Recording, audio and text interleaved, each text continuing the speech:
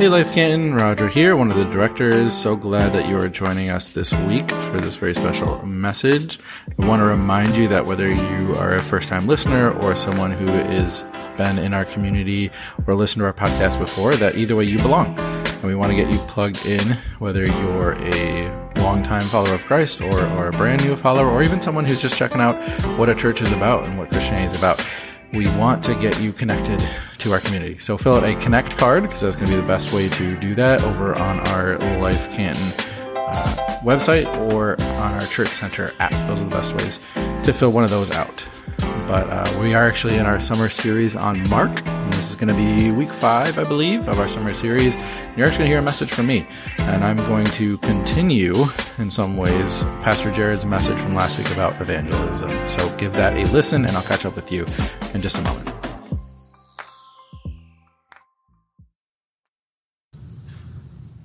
My name is Roger. I'm one of the directors here, and I'm so glad that you are with us, whether you're joining us online or in person. If you've been here for the summer, you know that we've been in this series on Mark, which has been just an incredible time of study. You get to think about and talk about some really powerful things when you slow down and go through a book chapter by chapter. So it's been a joy to do that. And if you were here last week, you know that Pastor Jared talked to us about how to do evangelism. Challenged us a little bit about maybe some of the ways we overcomplicate it.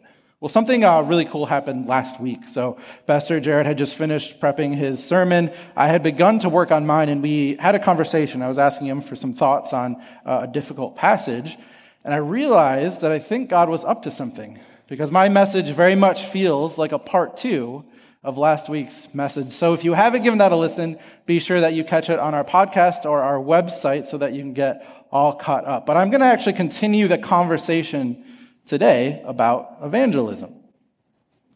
And what I want to do is talk a little bit more specifically about what an evangelist is. So I've been in ministry for about 8 or 10 years. Not that that's that long, but it's long enough to have had a number of conversations with students and adults about evangelism.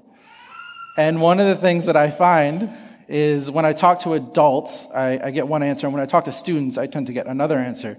And when I talk to students, who are the primary people that I care for, I will often find when I ask them what their barriers are or the reasons why maybe they're hesitant to evangelize, they often will say, I don't know how to do that.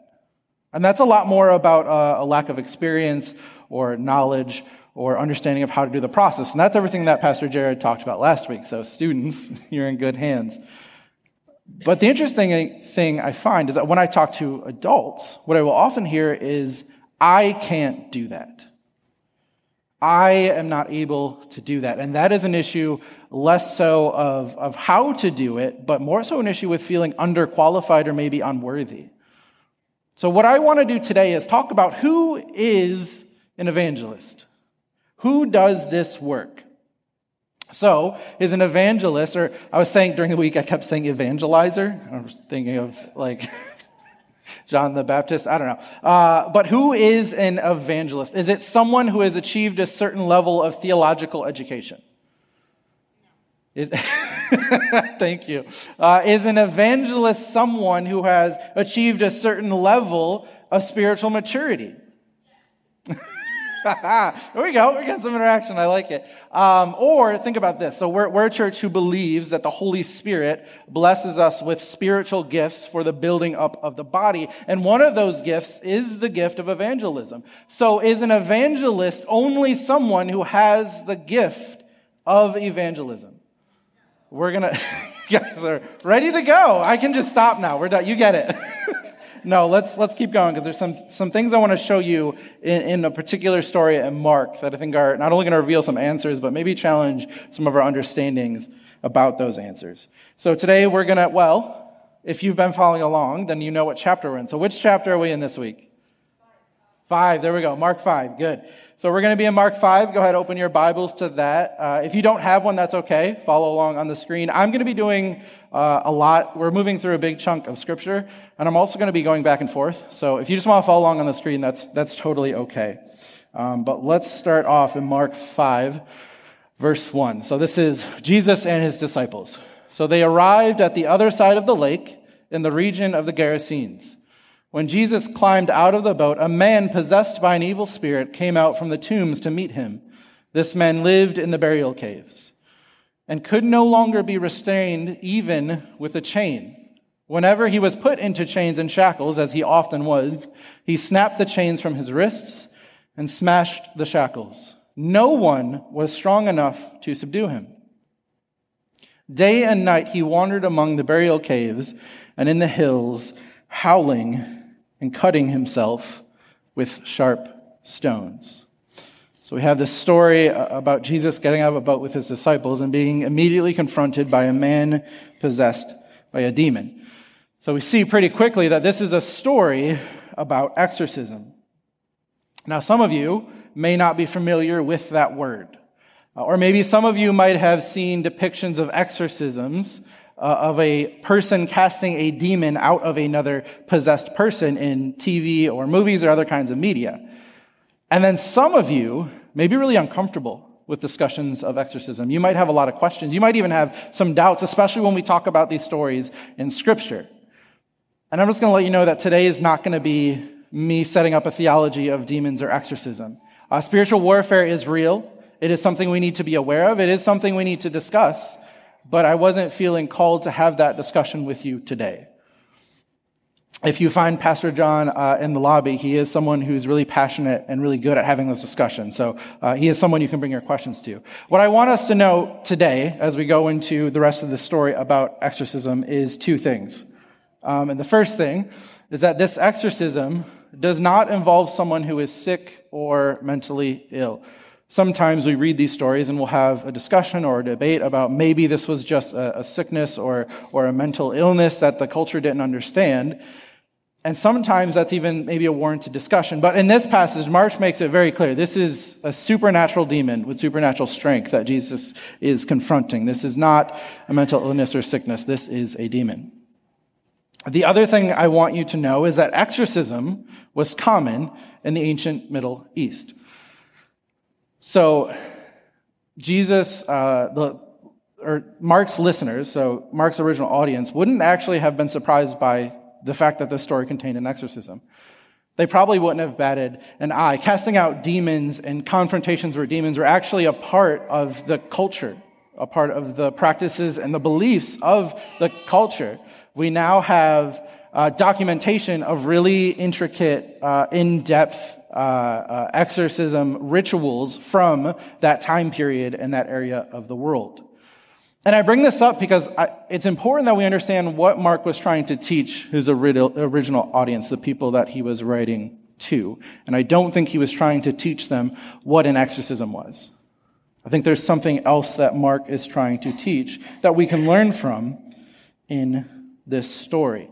So if you are a person with a lot of doubts or questions about exorcism, that's okay. There's nothing wrong with that. But I would encourage you to maybe set aside some of those today and not get stuck on the fact that this is talking about an exorcism. Because what I want us all to do is actually to keep our eyes open for some evangelists who are going to show up in this story.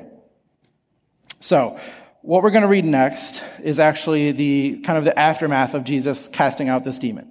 So Jesus comes to this man, he has a confrontation with the demon, and then there's some things that happen after. I want to read those first. We're going to get to the confrontation later, but I want to begin by talking about what happens after this demon is driven out of the man by Jesus. So that picks up in Mark 5:14. So this is after.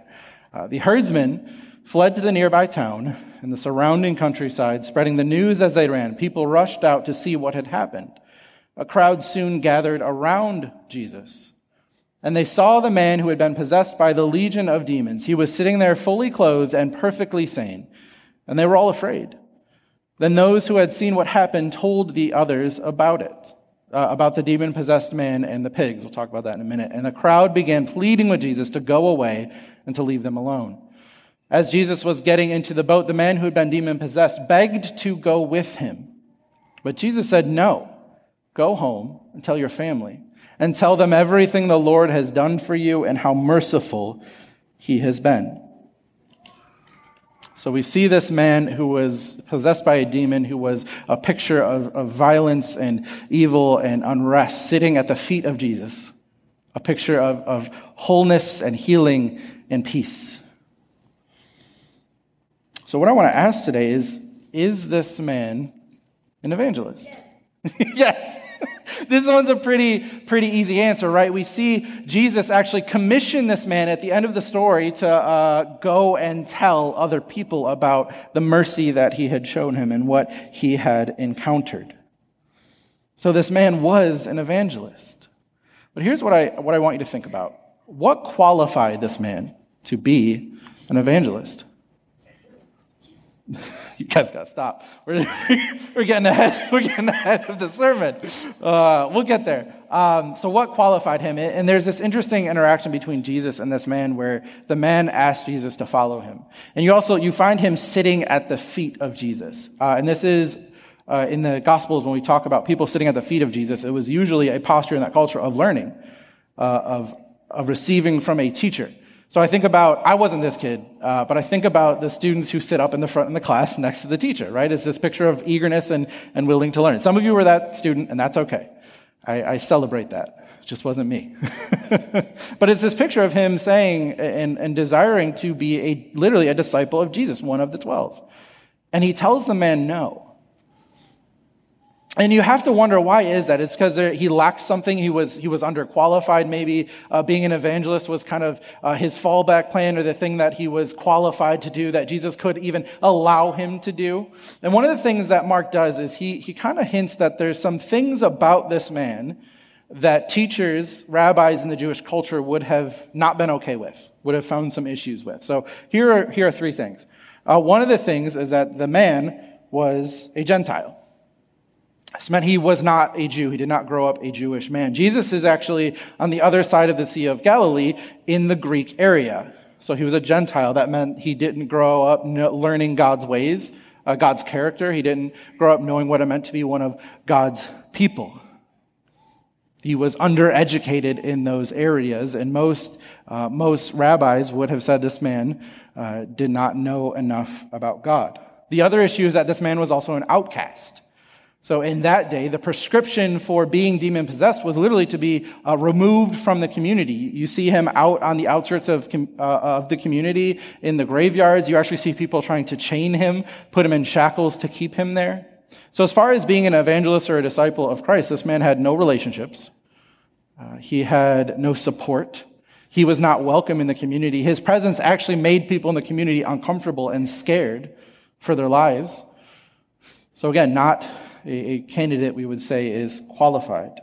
And this last one is really important. The man was unclean. So unclean, we've used this word before in some of our sermons before, but unclean is another word for unworthy, or not fit to be in the presence of something holy. So this man was in a graveyard, so he was in an unclean place according to Jewish law. He was around pigs, which were the most unclean animal in the eyes of the Jewish law, and he was around unclean people, pig farmers. So what that meant and why this is important is, in the eyes of the Jewish priests, he was not fit to be in the presence of God. In fact, if he had tried to walk into a temple, they probably wouldn't have let him. And the ironic part is that this man who is unfit to be in the presence of God is standing in the presence of God. Most rabbis, most Jewish religious leaders, most Jewish people would have said this man is not fit to have anything to do with God. So is that why Jesus gives him a secondary job of being an evangelist instead of being a disciple? Why did Jesus choose this man when no one else would have? Encountering Jesus made this man into an evangelist. Coming face to face with God in the form of his Son, Jesus Christ, made this man an evangelist. Jesus saw this man, he healed him, and he chose him specifically for the task of evangelism. This was not some kind of demotion or some kind of you're only worthy for this. This is what Jesus wanted to do with this man. This was the purpose he chose for this man. And here's the other really cool thing about this particular person that Jesus healed. In the Gospels, we often see Jesus healing Jewish people. And he would often tell them, don't tell anyone about me. And it had a lot to do with the fact that the Jewish community wasn't ready for it. They were fighting Jesus. Some of them were trying to kill him. But this man is a Gentile. The first Gentile that Jesus heals in the book of Mark, and Jesus tells the Gentile, you can talk about me. You can tell others about me. You are qualified enough to share my mercy and my power and what I have done here with the people around you. None of the Jewish people, but this Gentile man was worthy, was qualified. And it wasn't just that this man encountered Jesus, but that he encountered a specific character trait of Jesus, and that would be Jesus' mercy. I have the definition for the Greek word for mercy, which is to be greatly concerned about someone in need or to have compassion on someone. So Jesus sees this man and has a deep compassion for him, not because he did anything wrong, but because when our Father sees us in distress, sees us hurting and struggling, he has compassion on us. It motivates him to have mercy on us. So out of his mercy, Jesus healed this man. And because of Jesus' outpouring of mercy and the mercy that this man encountered, he became an evangelist. So what does this teach us about an evangelist, about spreading the gospel? Jesus uses the underqualified to spread the gospel. This man had no training, had no knowledge, had no spiritual maturity, but Jesus chose him to take the gospel into the community. Jesus uses the underqualified to spread the good news. And some of you think you lack education. Some of you think maybe you lack the training or even the spiritual maturity or the gift of the Spirit to be able to be an evangelist. And here Jesus is in this story showing us that that's not true. That all you need, the only qualification to being an evangelist is to encountering Jesus.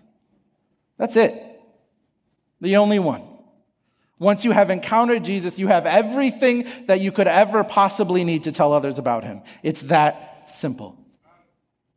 So for those of you who think you lack some kind of training or education, I want to remind you today that you lack nothing. You have everything you need to be a person who takes the gospel, the news of Jesus Christ into the community.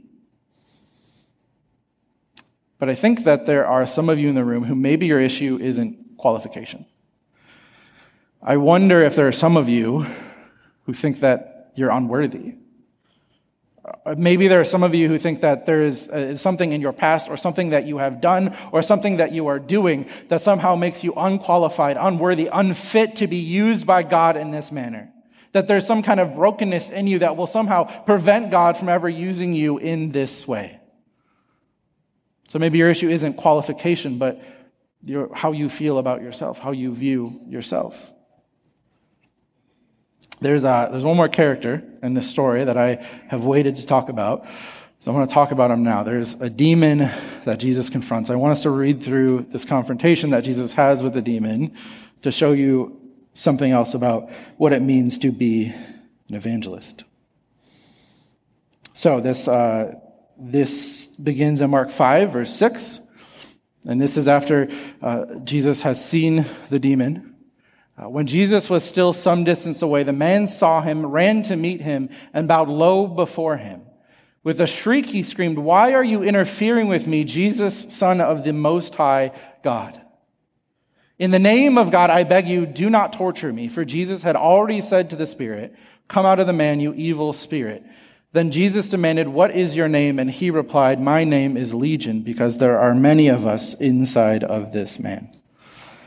So I want to point out some things that Mark highlights in this exchange between Jesus and the man. So right off the bat, we have this picture of this demon being violent and uncontrollable, breaking chains and harming the person that he is possessing. It's not just a picture of a supernatural demon, but Mark almost seems to be painting this picture of two forces in battle, of the violent, uncontrollable force of the demon and the force of Jesus and the power of Jesus. And then there's this name exchange. There's this moment where the demon gives Jesus a very specific title, Son of the Most High God. And that can be kind of confusing to us. Why would the demon acknowledge who Jesus was? So it was either that, and there's some debate about this, it was either that the demon was just paying tribute to who Jesus was as God himself, or what also could be happening is that the demon was saying the name of Jesus out loud. And in that culture at that time, there was this belief that if you knew someone's true name and you spoke it, you had some kind of power or control over them. So it could be one of those things. But what Mark is painting is this picture of two forces clashing. Of Jesus telling this demon what to do, and this demon not wanting to do it and trying to exert control, trying to force back what Jesus is trying to make happen by forcing him out of this man to heal him. The demon encountered the power of Jesus. And we know from the story, and some of us know from experience in spiritual warfare, how that goes for the demon. The demon is no match for the power of Jesus. Right, when Jesus asks the demon's name, there's no lying or trickery. It's almost like the demon has to say his name, as if when faced with the power of Jesus, he has no choice but to obey. Notice the posture he approaches Jesus, right? He approaches Jesus, and it says that he bowed before Jesus, as if acknowledging that he's in the presence of someone who is greater and stronger and more powerful than he is. A posture of deference, a posture of submission. And think about the name that the demon gives himself, Legion. This is a Roman military unit. So again, this picture of the power of the demon and the power of Jesus, but the demon not being able to overcome. You might have seen movies or TV with these exorcism rituals where there's holy water and there's beads and there's lots of incantations and lots of Latin. And Jesus, what you notice, Jesus doesn't do any of that. And some of that is actually founded on some of those documents that I told you about that we found in the Middle Ancient East, but Jesus doesn't do any of that. He says, get out. Get out of that man. He doesn't need, we can cheer for that. He doesn't need rituals. He doesn't need holy water. He needs nothing but the power of his own voice, and the demon has to obey. Now, here's the part of the sermon where I'm going to make you a little bit uncomfortable. But there's a method and there's a reason. So stick with me. Because I don't think that the power of Jesus is the only thing that this demon encounters. Look at Mark 5, 10 and 12. Then the evil spirits begged him again and again not to send them to some distant place. Send us into those pigs, the spirits begged. Let us enter them. Okay, another confusing thing. What is this demon talking about? So in Judaism, there's this belief that demons were tied to specific regions. And when you exorcise them, when you cast them out, you sent them to a different place. You sent them far away. And for some reason, the demon doesn't want that to happen. So he's literally begging again and again, Jesus, don't do that to me. Don't send me away. And what does Jesus do? Does he smite this demon? Does he get angry? Does he deny his request? Look at the next verse. So Jesus gave them permission. The evil spirits came out of the man and entered the pigs, and the entire herd of about 2,000 pigs plunged down the steep hillside into the lake and drowned in the water. This is so confusing and so weird. We don't understand why Jesus did this. We don't understand, and the thing I want you to know is notice is that Jesus' permission results in 2,000 pigs dying, which may not sound like a lot of pigs, but the reality is that was the local economy. That was how these farmers fed their families. And Jesus gives the demons permissions. And I wish I had an answer for you, but I don't. Mark doesn't tell us why. But here is what I want you to notice. What else does the demon encounter about Jesus? Put that definition back up for me. This is the definition of mercy. To be greatly concerned about someone in need, or to have compassion on someone. The demon encounters the mercy of Jesus. The demon begs for mercy, begs for compassion, and Jesus complies. Again, that's really confusing, and that can be really tough to struggle with and to think about, why would God give a demon mercy? A demon doesn't deserve mercy. It's an evil being just bent after destruction and harm. Why would he do that? That can be confusing, but I want you to think about it this way. What does this teach us about our God? It teaches us that God's ability, our Father's ability to have compassion, to have mercy is limitless. That he could even have mercy on a demon. That's not confusing. That's something to praise and to celebrate. Jesus has endless capacity for mercy, even for a demon. Okay, so now I'm going to ask you a question that I have gone back and forth about asking. I ran up on my wife. She's like, "You're going to ask what?" But I'm going to ask you anyways, because I don't always listen to my wife. Okay. Was the demon an evangelist? Yes. You guys are too good this service. Think about that. Was the demon an evangelist? So the demon's intention was not to bring glory to God. He was not there to make Jesus' name great. He was not there to let anyone know who Jesus was. But look at the next passage. This is after Jesus drives out the demon. The herdsmen fled to the nearby town and the surrounding countryside, spreading the news as they ran. People rushed out to see what happened. Again, not the demon's intent. But Jesus' intent was to display his power and mercy through this demon and to have the encounter of this demon be a testimony to his glory and to his goodness and to his mercy and to his power. Amen. As uncomfortable as this story makes us, the demon was an unworthy, unwilling evangelist. We get the unwilling, but let's focus on that, on unworthy. The demon didn't want this. But our ability to be an evangelist, to spread the gospel, to bring the news of Jesus to other people, has nothing to do with us. It has everything to do with Jesus. This is what Jesus wanted. This was Jesus' plan. And because that's what he wanted, there's a psalm that talks about even the rocks will cry out to you. This is what Jesus is doing. He's taking this evil, despicable, unredeemable demon and using him to be an evangelist, to spread his gospel, his good news. So if Jesus can use a demon, why can't he use you? You're not a despicable, unworthy demon. You're a child of God. There is brokenness in all of us, like this demon, but we are so much more. So if Jesus can do this with a demon, he can do it with you. He can use you to spread the good news, the gospel. I'm going to be honest about this message for a second. When I first realized this is what I had to preach on, I panicked. It was a couple weeks before. Let's say a couple months. It makes me sound like I prep really far in advance. It was a couple months before, and I'm looking at Mark 5, and I'm like, okay, so I got the demon and legion. I don't want to deal with that. And then I have the woman bleeding. Jared talked about the woman bleeding a month and a half ago. I have to talk about the demon. And I was so confused. I'm like, this is such a hard passage. There's so many questions. Mark doesn't answer all the questions. I don't want this to be a stumbling block for anyone. And I was so lost and confused and frustrated with how to teach this to you in a way that honored God and brought you clarity and peace and joy. And then I was reading commentaries, which is another part of my process. And I'm realizing, like, the scholars don't want to deal with this either. They don't like this passage. They're like, it's weird and we don't like it and it makes us uncomfortable. Can we talk about something else?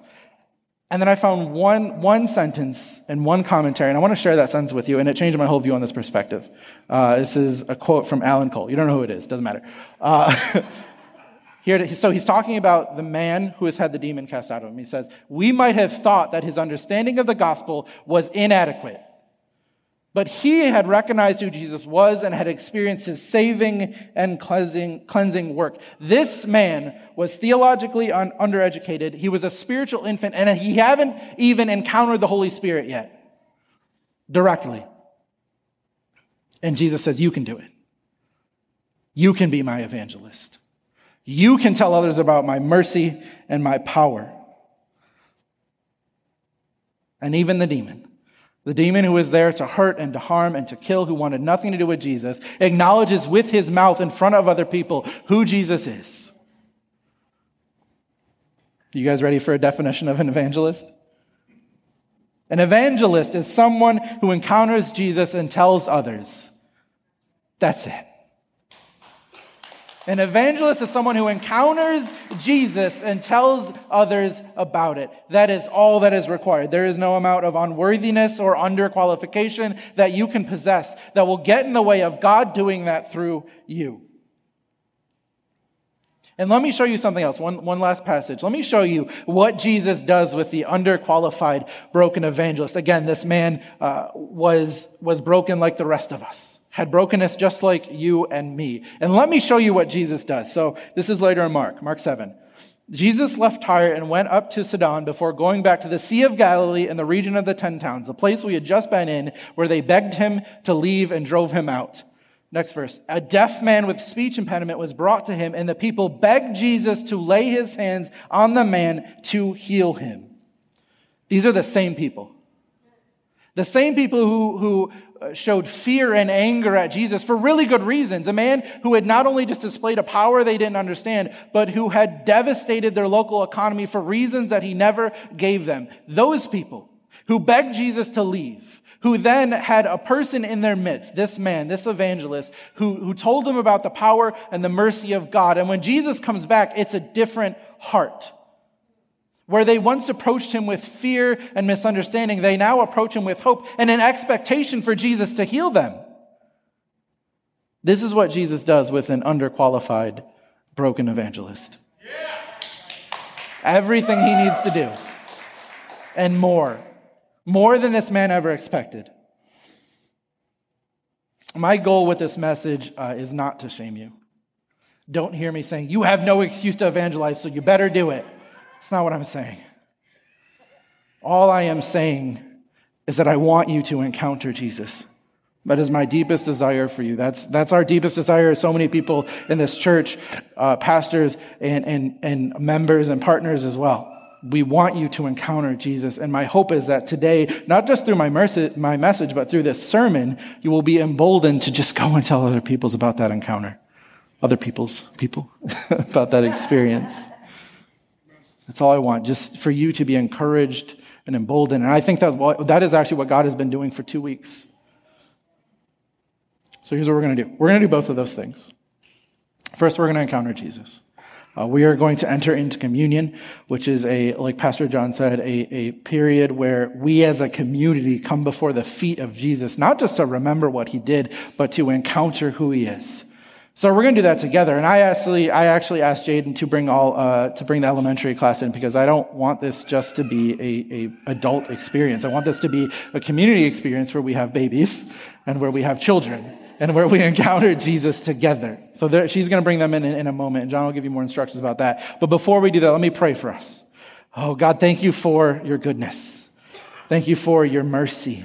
Thank you for your power. Thank you for the ability to do so much more than we ever realize in your name.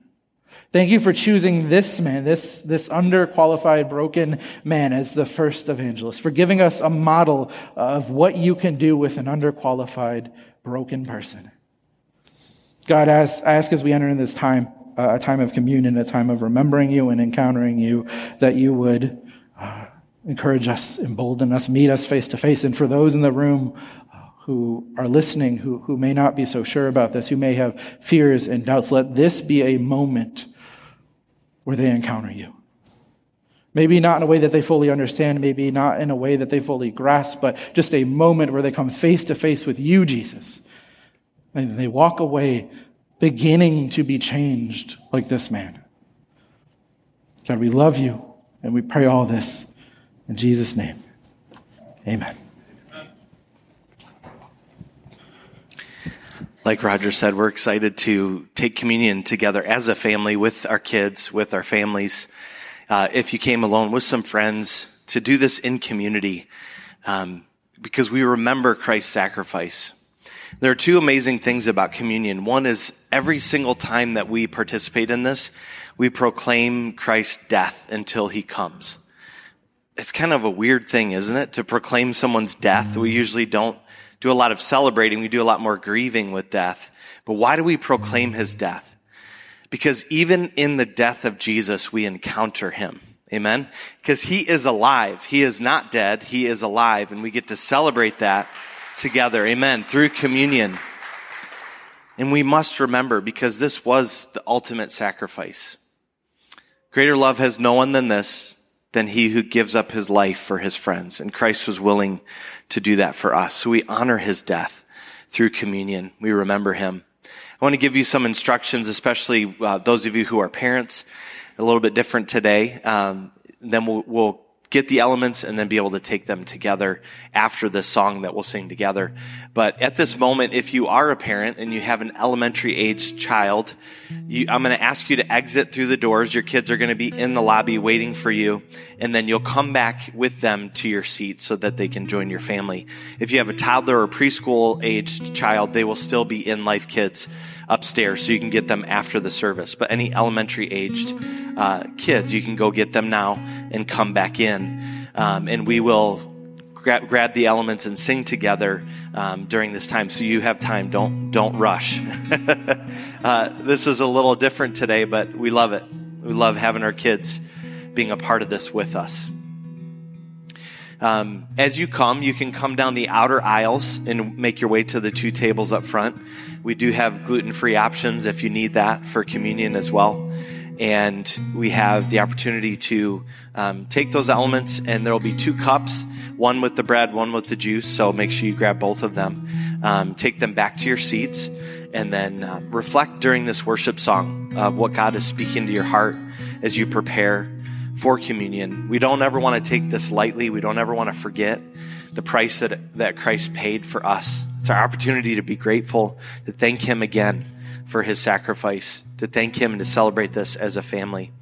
So in just a moment, I'm going to walk off the stage, and when I do, you can start moving to the outer aisles, grab the elements, take them back to your seat, and then reflect during this worship song. I'll be back up afterwards, and we will take them together, okay? Now that we have the communion elements, we remember when Jesus gathered with his friends in an upper room, his disciples, and he took some wine or some juice like we have, and he said, "This is the blood of the new covenant.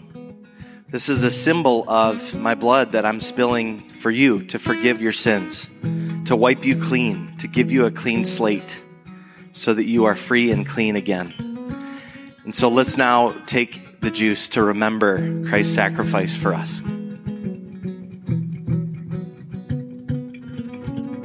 And then Jesus took some bread, and he said, "This bread represents my body. This bread is a symbol of my body that is broken for you, my body that is sacrificed on the cross for your freedom, again, for your sins, so that you can be free." And so now let's take the bread to remember Christ sacrificing his body for us. Jesus, we can't thank you enough for your ultimate sacrifice for us. Thank you for saving us. Thank you for working in our hearts, for freeing us from guilt, from shame, from the things that we've done wrong, and making us right with God again. We thank you that your presence is here now, and we proclaim your death because it proclaims new life, and we'll keep doing it until you come again. In Jesus' name, amen. Amen. Can we celebrate for a moment what we just experienced, how we encountered Jesus? Amen. I know y'all got your kids. You might have to keep us going for a little bit longer. Is that okay? Yeah? All right. So there's one more thing I want us to do, but first I wanted to share a little bit about my experience with evangelism. Because now, when I talk to people about evangelism, being an evangelist, one of the answers I often get is like, yeah, but that's your job. You're a pastor. You're a minister. You're supposed to do that, right? And it's frustrating to me, not at the individuals, but that we've distorted this view of being an evangelist so much. My seminary degree has nothing to do with my ability or my willingness to share Jesus. When I was really young, I was in a Lutheran church, and we had to do this thing called catechism. It was really cool. It was a period of education and spiritual development before you could take your first communion, which is what we just did. I failed mine. I had to take it twice. And part of the reason that I failed it is because I was so focused on this knowledge of God. I thought God was a person to know, to have knowledge of. And I spent all class asking questions, endless questions to my pastor, to the point where he'd be like, I need you to stop so I can teach the class. And he failed me. And I think he failed me because he understood I was missing the point. God isn't a person to know, he's a person to encounter. I was missing the encounter. And then I got to a point in my life where that knowledge of God didn't work anymore. That knowledge of God did not sustain me. And that knowledge of God had made me so inner focused. It was just about me and God and what he could do for me. There was no outward community aspect. And I got to a point where my faith almost failed. And in that moment, I encountered Jesus in a different way. I understood him as a person who loved me, who cared about me, who didn't want me to fail, who didn't want me to experience the things I was going through. And what happened when I encountered Jesus is now I had a reason to share my faith with others. Because how could I not? So again, my seminary degree has nothing to do with my qualifications or my worthiness to talk about Jesus. It has everything to do with the fact that I have encountered him. Amen. Here's what I want to do. And Jared and David give me a lot of freedom, so I wanted to try something new this week. Go ahead and put that slide up for me. We're going to take a couple minutes, and we're going to share the gospel. We've talked about it for 2 weeks, and I want this community to be a place of safety, where you can do this with not just friends and families, but brothers and sisters in Christ. So we're going to do this. You're going to do one of two things. You're going to go and tell. You're going to find someone and you're going to ask them permission to share about your encounter with Jesus. And I got students in the room and children in the room because I want them to do it too. And I want you to share your testimony with them as well. So if you are ready and if you are comfortable, that's what I want you to do is to get up in the next few minutes and find someone and share your encounter with Jesus. If you're not comfortable, that's okay, but I do want you to sit and listen. Because this room is going to fill up with stories of how people have encountered Jesus and how he has stepped into their lives. You ready? Yeah. Don't go anywhere yet. We're going to do this, and then Pastor John's going to come back up. But let's share, just for a little bit, our encounters about Jesus.